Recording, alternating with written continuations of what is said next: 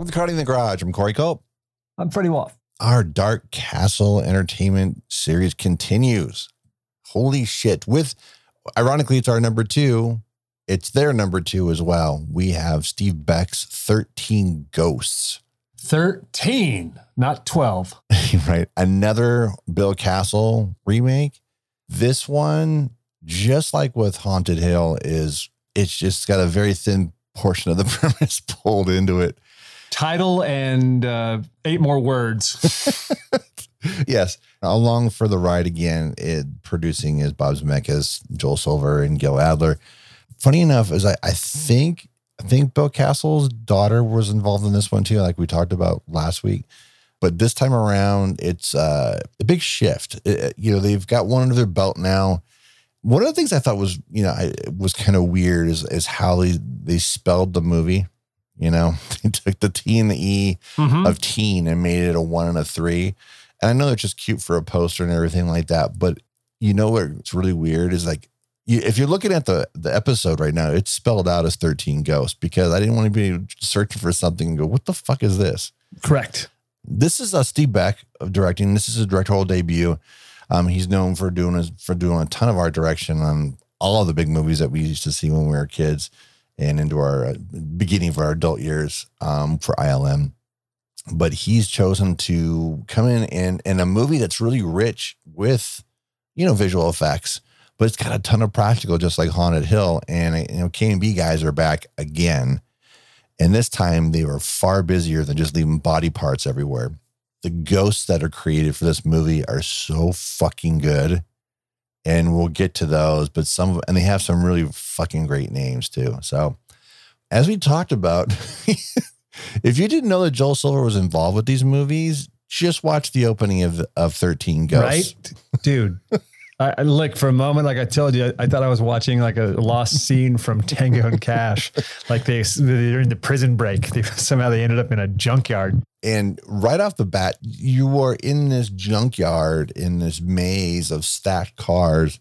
Of course, all these military show up and they're pulling out their weapons. It's raining and it's just fucking... And I jokingly said to you in a text, the music in this movie is like a mixtape of Joel Silver action movie scores. It's just pulled right out of Predator. And it shouldn't surprise me because of the kind of tone that they're setting up right at the beginning, even though they're in a jungle of cars. Well, right. They're hunting for ghosts. Right. In a jungle of metal. It's a little heavy-handed, but... It is a little heavy-handed. We see Matthew Lillard, who is just a few years removed from his major role in Scream. Right, the thing that put him on the map. Yeah, for sure. Right. And a year before he does the first Scooby-Doo movie, which really puts him, he adults knew him, and then next thing you know, all the kids knew him. Right. And then, of course, he would move on and continue to play Shaggy all the way through. Gosh, he's still doing the voice now these days. And he is a standout in this movie. He's really good in it. And for me, it was the first time I really got to see him not be Stu from Scream. Like he really just owned this role too. He's a lot of fun in it too. Yeah, he is by far the most fun in the movie. And the scenes pop when he's in them. Him and F. Murray Abraham, who is in this very first scene with him. Right. This is where the movie is at its best. Yeah.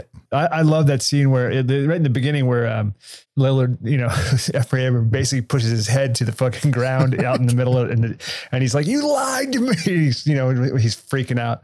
I mean, the opening is super fun. Oh yeah. Again, after you saw this opening, this is definitely a Joel Silver movie. Oh yeah. Like you said, Matthew Lillard and F. Murray Abraham. And also we were introduced to M. Beth Davids who that's something that they're really good about with this movie. As so much, not as much with Haunted Hill. There are some horror movie pedigree in this. Again, M. Beth, her as Sheila in Army of Darkness, and of course Matthew Lillard in the Scream movies. And also, yeah, you know what? I'm not going to go out on a limb here. F. Murray Abraham, you like what horror movies he been in? Amadeus, man, watch it again. It's a fucking horror movie, right? Amadeus, dude, for me, I'm a giant fan of his. I mean, going back all the way to The Big Fix, but Innocent Man with Tom Selleck, Surviving the Game, Ernest Dickerson's Surviving the Game with Ice-T, Rutger Hauer. F. Murray Abrams in that. I mean, dude, he's in so much shit, and he's always good. Yes. Always. In these days, he is on Mythic Quest on Apple Plus, which I love the shit out of. I plugged it on the show before, and I got so used to watching 2 seasons of him playing that. So when I was kind of getting back into the dramatic actor that is F. Murray Abraham and not kind of being farcy like he is on MQ, I was like, oh, that's right. I forgot how great he is. And not that he's not wonderful on MQ, because he's really fucking great, but he's really, he shows his comedic side in that. And this goes back to show him what a dramatic borderline lead he can be. And he's really great in this too. But that opening scene, man, like you said, it feels like Tango and Cash, and all of a sudden shit goes, as they say, belly up. Yeah, no shit, right? The one other carryover too from the original 13 Ghosts, and the original 13 Ghosts was a 3D movie. And when you saw the movie theater, you actually put 3D glasses on. But that was the way you saw the ghosts. That was the whole spiel. With the movie itself, you put those glasses on, you can see the ghost. That carries over into this remake where they have these goggles on, but they're more like, I got to go work in the garage. Safe, dude. They look like work. Yes, totally. Right. I swear to God, I think I still have a pair in one of my toolboxes in the garage that look exactly like that. Yeah. I texted you. That was my like knock. I was like, really? They couldn't. I mean, these glasses are like, you look at They Live, and dude, if somebody walked up, and you're like, dude, those are the glasses from They Live. If someone walked up with the glasses they're wearing at 13 Ghosts, I'd ask them, were you just out cutting lumber? What are you doing with those glasses? What's with those glasses? Yeah, they're the blue blockers of eye protection. You can pick those up at any Home Depot or Lowe's. Right. We set up really quickly what Matthew Lillard's character is about. He's a psychic, and he channels some peeps, man. He really does. He's like an empath, right? Like, yeah. One of the ghosts that you first see early on is Juggernaut. He's in this opening scene, and it's nutty. I remember back in 97, I think it was, probably around 97, is when John DeSantis, who plays Juggernaut, he was Lurch, and they're trying to bring the Addams Family back, but everybody on that was they were trying to look like the original John Astin series. Apparently he walked right into that casting call and said, all right, this is Lurch. And the reason why I bring that up is because I want you to know how big this fucking guy is. Yeah, dude, he's huge. He is massive. What was I seeing? He was like 6'6", 270 or something like that. Something ridiculous. Well, dude, later in the movie when he's fucking tossing Lillard around, I mean, Jesus Christ, dude, he looks even bigger than that. Here's something nutty about that. So again, K&B with the effects, and this time it's not just body parts. They created this whole appliance. And when you see it, you think that when he's got all these holes in him, right? And you think it's just those appliances. No, that whole entire chest piece and arm pieces, that is not him. That is a rubber suit that they designed because they did a full body cast for him. When he's tossing Lillard around in that moment, when midway through the third act, he can't see. Those scleral lenses in his eyes, contacts, they completely blinded him. So when I was doing a little research and I found out the first time we were trying to do the scene, he stepped on Matthew. I was going to say, dude, hey, Matt, let us know how beat up you got during that sequence. Once that happened, they kind of worked it out to remedy that whole bit, because I didn't know this information until after I'd seen the movie for this recent viewing. And I was like, oh man, they did a great job showcasing it, because I wouldn't have known he couldn't see. And, Melody's done enough of that kind of stuff. In fact, I bet her old job probably did the lenses for this movie. When I saw that story, I was like, holy shit, man. Well, no wonder, man. But that guy really went for it. And DeSantis is wonderful in the role. But what sucks is, and I wanted to kind of get to this early on, there's something that's kind of frustrating about the editing in this movie. First of all, before I get to the difficulties I have with some of the editing, the set is fucking rad. It's so great. Oh yeah, man. The stars of this movie, no lie, is the set itself, yeah, the house, and the effects, the K&B stuff. It's that's, and I guess when it all comes down to it, that's why people came. It was for those reasons. Because when you look at the cast, it's like, well, who's the main draw here? Right. And the thing is, if you remember the North American one sheet anyway, none of those people are on the poster. No. Nope. They did that one of those rad collages of all the ghosts in the movie. Right. Making up the face that you see screaming, which is fucking, again, just like we mentioned with, unlike what we mentioned with House on Haunted Hill, where that was kind of like a kind of marketing campaign. Right. This poster, I remember just seeing this poster in a movie theater going up on the wall. I'm like, whoa, that's fucking cool. Right. Yeah. I mean, the poster totally grabbed me. Yeah. The set is amazing.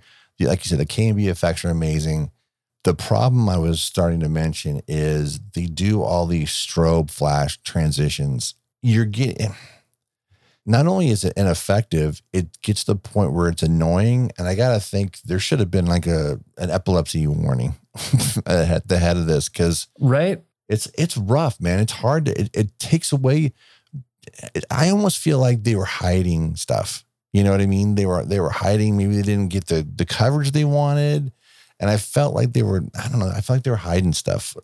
Well, they used a lot of it in Haunted Hill too. And I think we had talked about that. I think you hit it last week when you said it's very Nine Inch Nails, Marilyn Manson video style of lighting. And, right. They didn't realize that it's cool in a 3-minute video, but not like so much in a 103-minute movie. Yeah.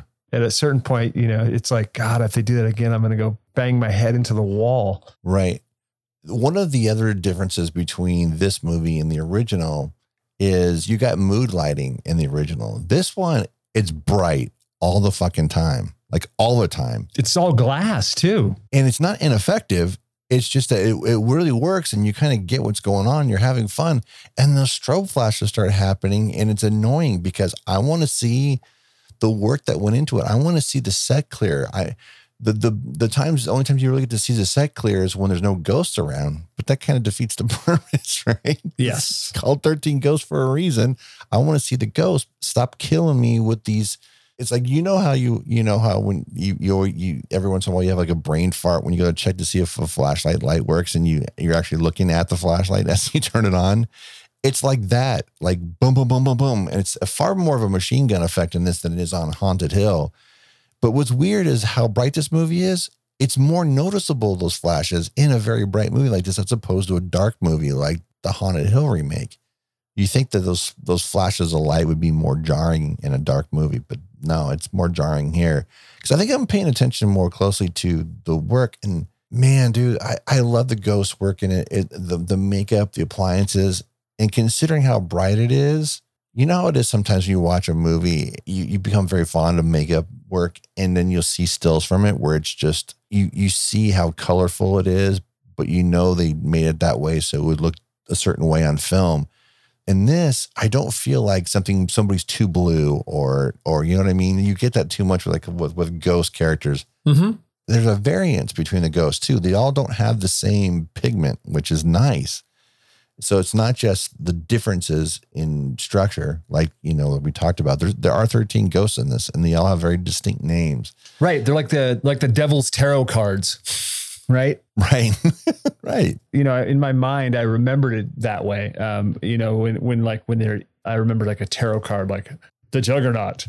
Right. And it was like, and they kind of do that, but they literally show you the ghost. But that's, but dude, I mean, everything leading up till they get to that house after this opening, it is really fun. And I want to say, I didn't realize until last night after I watched the movie, I was looking at, and I didn't realize James Gunn had a writing credit. He's an uncredited writer on this.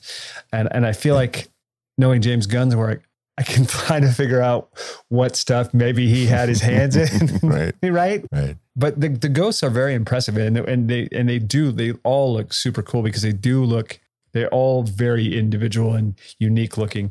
And like you said, they're all with their own lighting and and so when you see what exactly, they don't have to keep telling you, you know, because you're only seeing them partially, right? Like whoever has the glasses sees the ghost, and you know, Shannon Elizabeth doesn't have the glasses on, but she's with Matthew Lillard, and he's like, run that way, which I thought was fun. Like all that misdirection is super cool, and like, you know, where are we running from? Just trust me, run. Yeah, it's like the scene where Shannon is in the mirror, right? That's a pretty great shot. Yeah.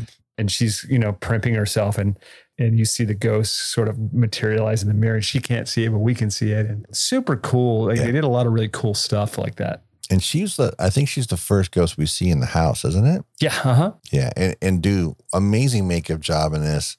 The ghost is like, she's naked, but the thing is about it is if you know what the character's about, it's right. You understand why she is and why she's discovered, why we first really see her in the bathroom like that. It's right. And speaking of badass contacts, her contacts are so great. Oh yeah, man. And it's almost like she doesn't know she's a ghost and everything like that. It's really fucking cool. One of the things that's kind of disappointing though is as we talk about, we're all very fond of the different ghosts and the makeup, but there are hero ghosts in this. Like we already mentioned Juggernaut. He's in it a lot. The bound woman we see quite a bit, and she's probably the most impressive one because that poor girl, man, she had to wear that fucking thing. You know, that thing was not light. Right. Unfortunately, you don't get to see them all together until the very end.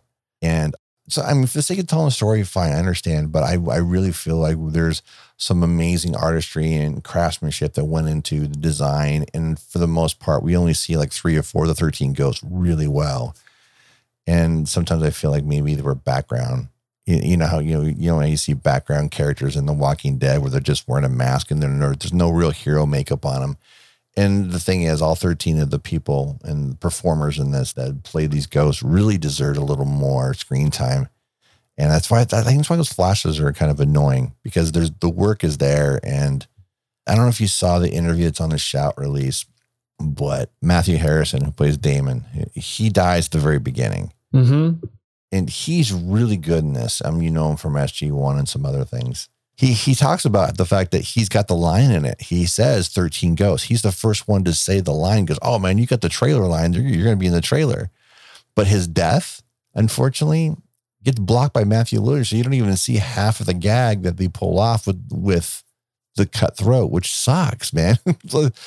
I just feel like that's where it suffers a little bit from those things. And I had seen this probably about 2 months ago, but not this Shout release. I just recently got this. I think I liked it more, and I appreciate it more in hindsight than after seeing the interviews and watching the BTS. And because I don't think I've ever seen the BTS for prior to this week. Right. But it really sells such a different vibe of the movie. And just like Haunted Hill, even though there's the 2 William Castle takes, they do something very similar, even though the 2 William Castle movies are drastically different. But the cast in this one is a little more recognizable. Like we talked about Tony Shalhoub. So you got Monk in this, Shannon Elizabeth, who you mentioned earlier, and Rod Digga. Okay. Right. Rod Digga, was this the first thing she did acting wise? I think really this is the only thing she did acting wise other than music videos, a few music videos. Oh no, she was in that Carmen the hip opera that MTV did years ago. She was in that. Oh yeah. Right. Okay. Yeah. But I mean, other than that, I mean, I remember she's in a movie. She's in a couple Busta Rhymes videos. That's where I knew her from when I saw the movie. Yeah. She's part of Flip Mode Squad. Yeah. That's why. Yeah. Yeah. And so I'm not surprised that she's here. And, considering Busta was in the Halloween Resurrection, that was that last one, right? Halloween. Yep. That was, right. Which was after this. So wasn't he in Narc also? Carnahan's Narc? Yeah. Busta. Yeah. He's in Narc. Mm-hmm. Yeah. And then Finding Forrester, he was actually really good in that, actually, considering. Yeah, he's good. He's good in Narc. Let's talk about a man whose work, and here we are with another Brit behind the lens, Gail Tattersall. His work in this is so good, like really good. Like I said before, how do you make a ghost movie be this well lit, this bright? But it works, man. It really does. We shouldn't be surprised, right? I mean, Tank Girl is right. His work is pretty variable. It's like Hideaway is really good. I've talked about Hideaway before. Tank Girl. The Commitments, dude. Yeah. Well, look how different all those movies are. Pushing 10 is another one too. I didn't discover that one until later. It's not great, but it looks good. He also shot 2 of my favorite trashy Mickey Rourke movies, Homeboy and Wild Orchid. He shot the Jack Bull too, the Western, the sort of Western with Cusack that John Badham did. But, the super impressive thing is, dude, how do you shoot this? You can talk about reflections. Yes. Right? Shooting this set. Maybe that's what the strobe is about. No, because you're getting the strobe when the camera wasn't moving. I don't know. Yeah, it's weird. Yeah. But I was just super impressed. God, dude, can you imagine what a pain in the ass that would be? The blocking for this movie must have been like, right? I couldn't even imagine. And you got all these strikes from, you got a kid running around on a scooter. No, don't go, Bobby. Bobby. Oh, Bobby, we're seeing your reflection, Bobby. Don't stay on that side, Bobby. I can only imagine what was happening on set. But he's a pretty mellow dude. So yeah, he does some wonderful work in this. And I gotta think there probably is some kind of visual effects going on. It probably explains why they used Steve Beck for this movie being such a effects heavy movie. And he knows how to block and deal with reflections and things like that too. So I've always felt like, it doesn't have to be an effects heavy movie for visual effects art director like Steve Beck to excel in the director's chair. Oh yeah.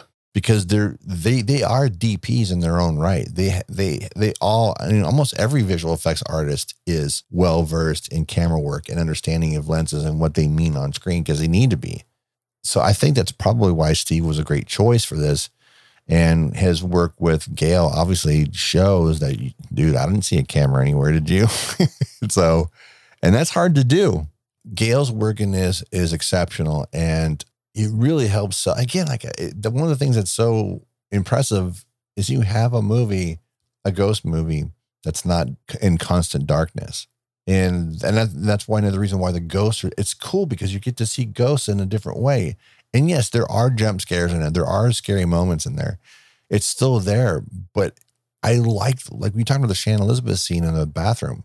When that ghost shows up, she just kind of casually, almost like dollies into the shot on the left side. You know what I mean? She doesn't there's no scary moment. She just kind of steps in. No. Ghost stories don't always have to be startling. They don't have to have that kind of moment.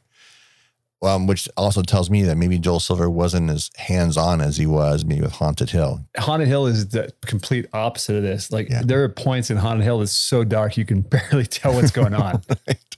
Speaking of hiding things. Right? Yeah, right? There's some light in the background coming out of a door, and then everything else is, you sort of see people moving through, and you're like, where are they? Yeah. But yeah, in this movie, dude, you always know where they're at, because literally you can see, it's like Wonder Woman's invisible house, right? Right. like from the old cartoon, let's go get in my invisible jet. Well, how do we find it, Wonder Woman? And then you could see her flying through the skies. I'm like, that's weird.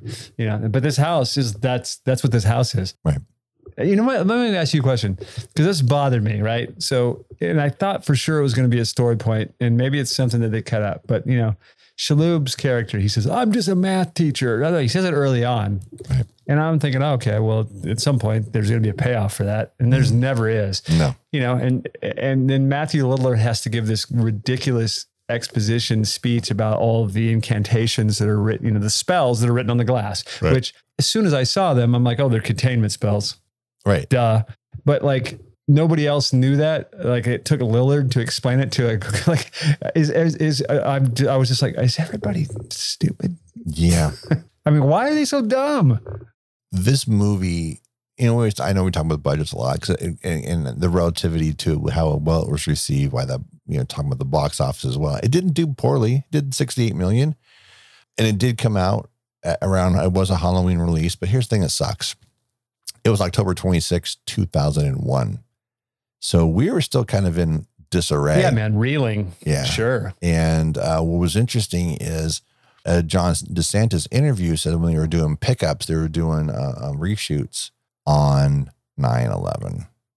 I bet. Oh, man. Yeah. So he talked briefly about how Steve Beck had family in New York. So and plus the whole world, the whole country, we were all distracted and kind of in a haze because all that stuff was happening. And anytime I see a movie, it's released after the summer in 2001, it's got an asterisk next to it. It's how close to 9/11 were you? It's weird to talk about it right now, and I know it's going to come up a lot between now and September because it's the 20th anniversary. It's one of those movies like, yeah, it did some dollars. It makes you wonder, could this movie have done a little bit better if people... Well, people were scared to go to movie theaters, dude. Yeah. I remember the first movie I saw after 9/11, and it was like 3 weeks after, because I think the release date had been pushed, but it was Training Day. Oh, geez. And I remember being super paranoid, dude. Like, I was like, God, and I kept looking at the exits, like, could I get the fuck out of here if something bad happened? Honest God, yeah. I remember, and it kind of affected my experience of watching the movie. Like, I liked it, but I was like, I just wanted it to be over. I started having like, an anxiety attack in the theater. Like, God damn it, just fucking kill him. Just whatever is going to happen, just fucking happen. Kill him in the bathtub. Pushing is still. I don't give a shit. Let's get out of here. When I was doing a little more research on the movie, it's funny how they're talking about the sound design was obnoxious. Like, that was a quote, obnoxious sound design. I'm like, I've talked about before Dane Tracks. So, I spent some time with them, and they're a wonderful group of people, and they know what they're doing. If the sound design became obnoxious, it wasn't from them. They were asked to change things and do things a certain way.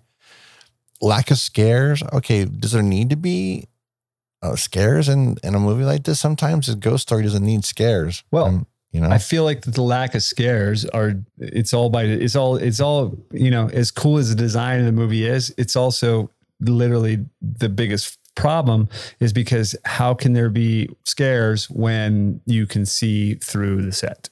Right. So what is so awesome about the movie is also what is so ridiculous about the movie, and kind of ruins some stuff because there's nowhere to hide. There are no jump scares really, because unless you put the glasses on.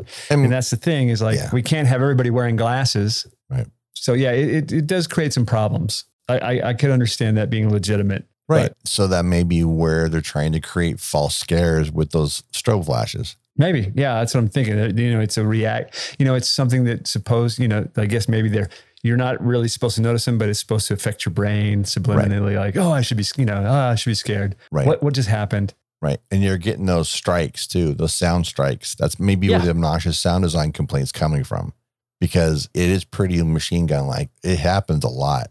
Usually when you have bad sound in a movie, people go, oh, that movie looked like shit, because the sound is always there to help sell the image. As far as the other criticisms and everything like that, we always thought like, we'll poke around and look at reviews from the time. When Slant Magazine, I thought was interesting. It said, they mentioned the whole lack of scares and pretty kind of like the plot twists aren't exactly twists. What I found interesting was in that particular review, they talked about the art direction and how good it was, but also stating that it was underutilized. And that's kind of what we were saying. We feel like there's a lot going on there, and we weren't treated to what we should have been treated. Right. They have to worry about the blocking and camera reflections and crew reflections and a whole bunch of shit that you just can't fathom when you have never spent any time on a set. Right. I mean, I feel like, design wise, there's things that like, we wanted to do this, but, because we can't do that because there's no way to shoot it. And, it happens. I was trying to figure out how long is this movie? 91 minutes. So I'm sure there was a lot of, because I guarantee all those containment spells and all that, I guarantee there if we had an original script, there's probably scenes in that explain exactly, and there are probably more key points, but it probably got so bogged down and it was like, oh, do we need this minutia? Fuck no, we need more strobe flashes and sound cues. And that's what made the day. Like the audiences, they didn't think we needed to know what all those spells were. Like if they were particular to each one of the 13 ghosts, so who knows? One of the things that happens a lot in this, when you're first introduced to the characters, and then maybe once or twice, as far as the ghosts go, if you notice that you see them move really fast, and then as they're kind of describing them, next time you see them, you get that flash, and then they're slow-moing and looking you at the camera. That felt like a studio note to me. I felt like they said, we want to see those characters. Oh, yeah. But they introduced them and they showcase them in the same way. I think they were limited on how much coverage they had for that kind of stuff, which is why you get the focus on the bound woman and and Juggernaut and the Hammer. Now, let's talk about the Hammer for a second of all the ghosts. I mean, we were talking about Juggernaut and the Bound Woman. Holy shit, dude. Even though we mentioned Juggernaut and Juggernaut's in the beginning and he's in the house also, but I really feel like the Hammer is the one that gets the most screen time. What's crazy about the Hammer is that Herbert Duncanson, who is the performer, the actor inside the costume, he was a stand-in. He was just there to just stand in for setups and everything like that. But the person that was hired to play that character no-showed. And that's how he got in the movie. Wow. You fit the suit, bro. You was here. You have to be in the right place at the right time. Well, Herbert Duncanson was. And granted, the makeup is the star of the character. But dude, he sells a lot with his eyes because I'm pretty sure that based on the interviews I've seen, those are his real eyes. There are not any contacts in there. And I referred to him, what did I refer to him as? I referred to him as a railroad spike man or something like that. The Spike. But damn, dude, the makeup on him, sometimes when you see makeup like that, you can tell it's painted latex. It looks like metal. It looks like these metal spikes are real and they're driven through his head and his body. But that's the one they spend the most time lighting, and because there were so many points of reflection and things like that. Right. I remember somebody at the time when the movie came out talking about, Mike, they're ghosts. How can I see the light reflecting off of their, you know what I mean? Right. I'm like going, yeah, but when was the last time you saw a ghost house lit like this and and all glass? I mean, you can't really, it's an unusual situation. So you can't really apply that kind of real world logic to it. Yeah, dude, come on. Yeah, exactly. If you're along for the ride, I mean, that's the least of your fucking problem. I mean, honestly, I mean, come on. You know, if you're buying in, you're buying in. If you're, at that point, you're just nitpicking. I mean, what I love about I love the whole concept of the 13 Ghosts, and I love all of the name on the DVD, and I think it's on the Shout Factory CD too. There's an original supplement bit called the Ghost Files, which actually they go through each ghost and they give you a little background. The firstborn son, and the gambler, the torso. They go through all of them, and they're like little blurbs. It's really cool. Yeah. And in my mind, some point, like I said, there's probably a draft out there that I went into a little more detail about each of these guys, but like you said earlier, they probably really only had, they're like, okay, man, we got money to really go. We can go balls out on 3 or 4 of these things, but because what is it? The Great Child is kind of disturbing. I'm glad we don't see too much of the Great Child because it's kind of gross. It's kind of gross, like, right? Like, I mean, it's like, holy shit, it's shocking, but I don't want to see it more than once or twice, and we don't, thankfully. It's perfectly fitting too, because the mother and the Great Child, their backstory is that they were part of a traveling freak show, and you're not surprised by that information when you come across it. Not when you see them. Yeah, absolutely. It makes perfect sense. And what's interesting too is, like, as the Ghost Files, they noted, except for 1 or 2 things, when you're looking at the list of ghosts, the 13 ghosts, they get more and more violent as far as how they died. And of course, that makes them the most dangerous the further you go in there. That's why the Hammer and Juggernaut, like 10th and 12th ghosts, and that's why they're most dangerous. I think that might be why we see them more than everybody else. Right. Because they're more recent. Right. There's some exposition early on about why the last few that they were captured were the more dangerous of the ghosts. So we did get a little bit of that in that junkyard scene. Right. Speaking of that junkyard scene, man, that first kill where that dude gets folded. Oh, dude. Oh, it was so good. Best kill in the movie, though, is poor J.R. Bourne, the lawyer. Yeah. When he gets his. And I mean, it's my favorite moment. It was then, and it still is, because he's playing such a dick. He's playing it perfect, too. Oh, yeah. And the look on his face right before the slide starts is fucking great. Yeah. Again, the real stars of the film, the art, the design of the house, and the effects. And that's another thing too. It's the 1 or 2 deaths that you see in the beginning, like that you see close up anyway in the beginning in the junkyard, are the only kills that you see in the entire movie that aren't in the house. Right. When you see the lawyer's death, when it happens all the way through until the completion of the sequence, I never felt that there was any element that wasn't practical. Oh, no, not at all. But sometimes you'll get the supplemental CG with it. And I didn't like sometimes like eye movements or something like that. Nope. How they pulled it off was a little bit was a physical and a little bit of digital trickery, but digital trickery in a different way. There's more of a comping going on in that CG, because when he falls, when you see him from the front, he falls. I mean, that's just the actor falling right there. But it's so well done where they split him with the glass. Yeah, good stuff, man. And I'm not ruining shit for anybody because I've seen the movie 4 times and I'm still like, yeah, twice in the last 2 months. And I'm like, fuck, that's such a great gag. It really is. And if you wonder if K&B came to play, fuck, there you go. Yeah, right. I mean, they brought their A game and then some.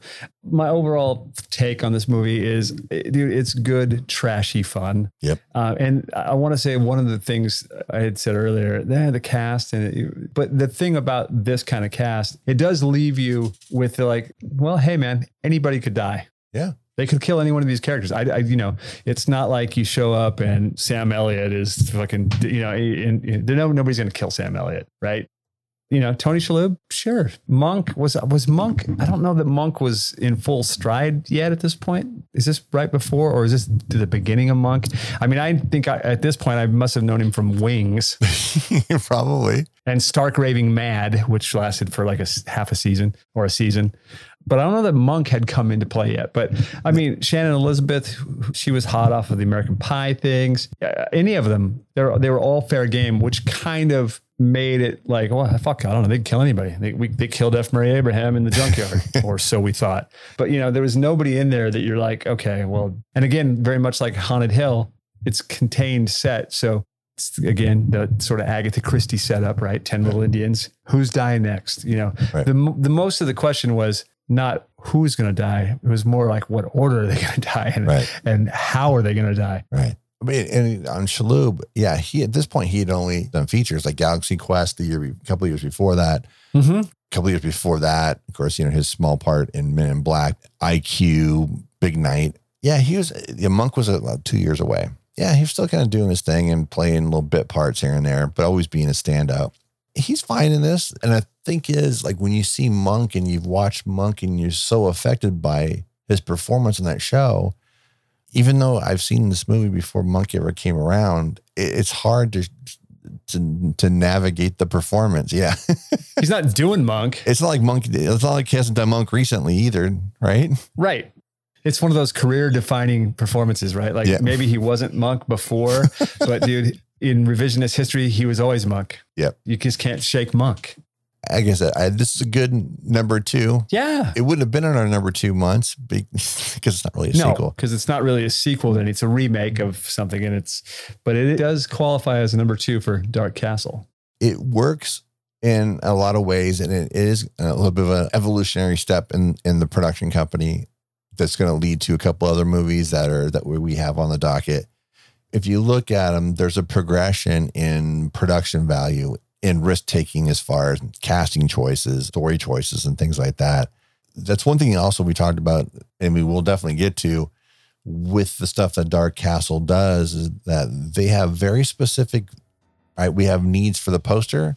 We have needs for the studio to greenlight this. Yeah. But then there was also a need to put people in these movies that aren't considered actors. You got that with Raw Digga, and you get that with quote unquote actors in the next couple of movies that we cover. Right. This is, like you said, trashy fun is a perfect definition of the movie.